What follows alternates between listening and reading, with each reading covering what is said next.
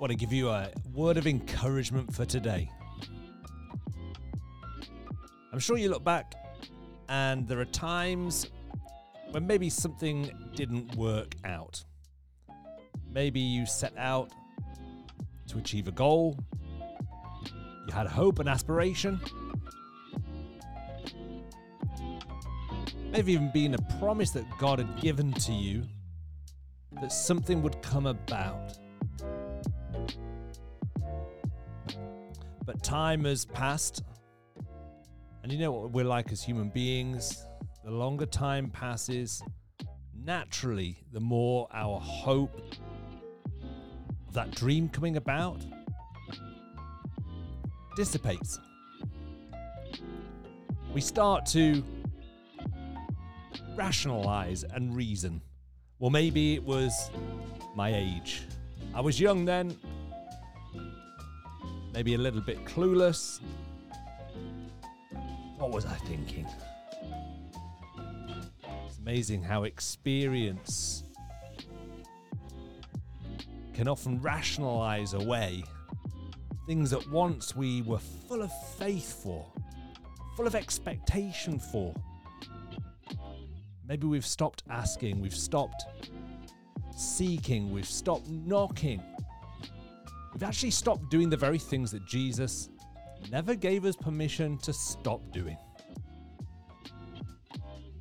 In Matthew 7, it says, "Ask, and it will be given. Seek, and you will find. Knock, and the door will be open to you." But the one thing that he doesn't do, he doesn't promise us a when. When is it going to take place? Now that would be nice, wouldn't it? It'd be nice if we had a date, a point at which we knew this is when it's going to happen. But let's face it, that doesn't develop trust. That doesn't create the intimacy of us leaning into God. And I've got a psalm for you, and I think this is going to really speak to somebody today. And I want you to start resurrecting some of the dreams of old. This is what the psalm says. The psalm says, "When the Lord restored the fortunes of Zion, we were like those who dreamed. Our mouths were filled with laughter, our tongues with songs of joy. Then it was said among the nations, 'The Lord has done great things for them. The Lord has done great things for us, and we are filled with joy.'"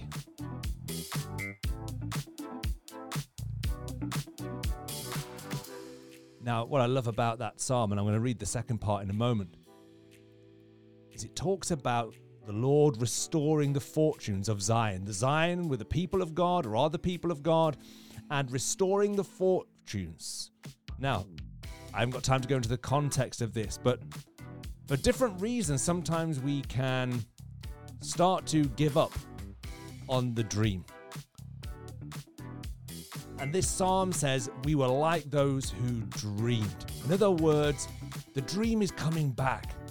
The dream has started to invigorate us again. We've started to restore the hope, the fortunes that we believe we as the people of God have in store for us.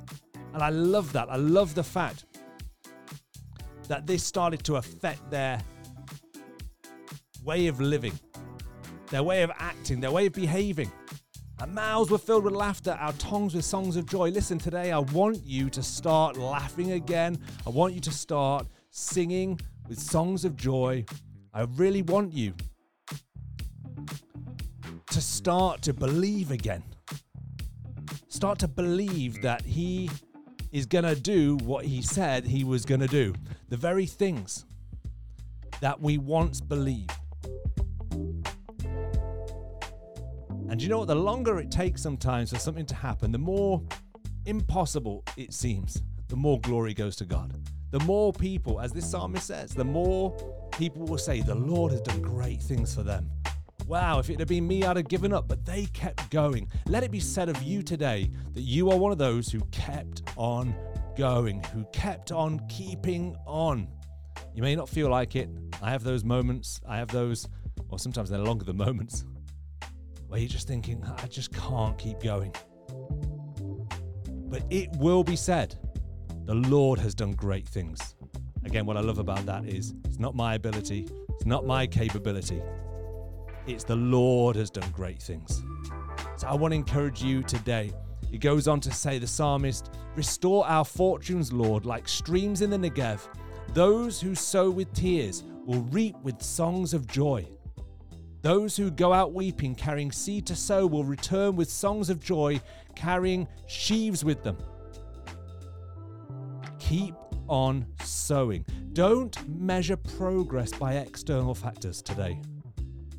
Now, it's easy to do that, isn't it? Well, I'm not seeing the results. Listen, keep on sowing.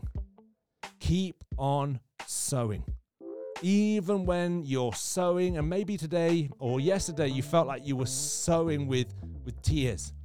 Listen, the day is coming. Do you believe that? When the harvest will be seen, and you will return with songs of joy.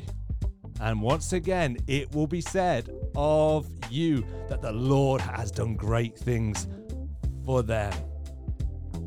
Come on, let's declare today, the Lord is doing great things for us. I may not see the tangible results, but the Lord is doing great things. And I'm going to keep on sowing. I'm going to keep on going. I'm going to keep on growing. That's my responsibility.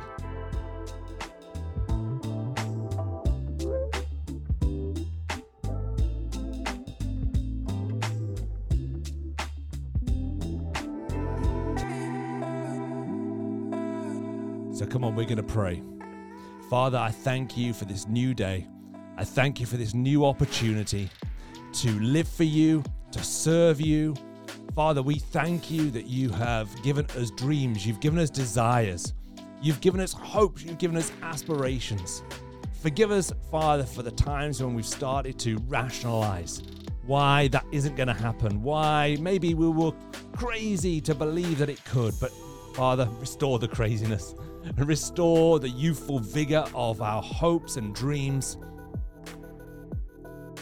And may our actions today be disciplined in sowing, making the right choices and decisions that are sowing into the future that we're believing for. We don't want to maintain. We don't want to simply exist. We want to keep on sowing. We want to keep on growing. We want to keep on going, because ultimately it's going to produce the realization of the dream. It's going to produce the harvest. It's going to produce the outcome, which people are going to turn and say, look what God has done for them. How did that happen? How did they keep on going? And it will all be, Father, for your glory. We thank you, Father. We will do our part, knowing you will do yours. In Jesus' name, amen. Amen. Well, listen, remember today and every day, you're a champion, and there's more in you than you think.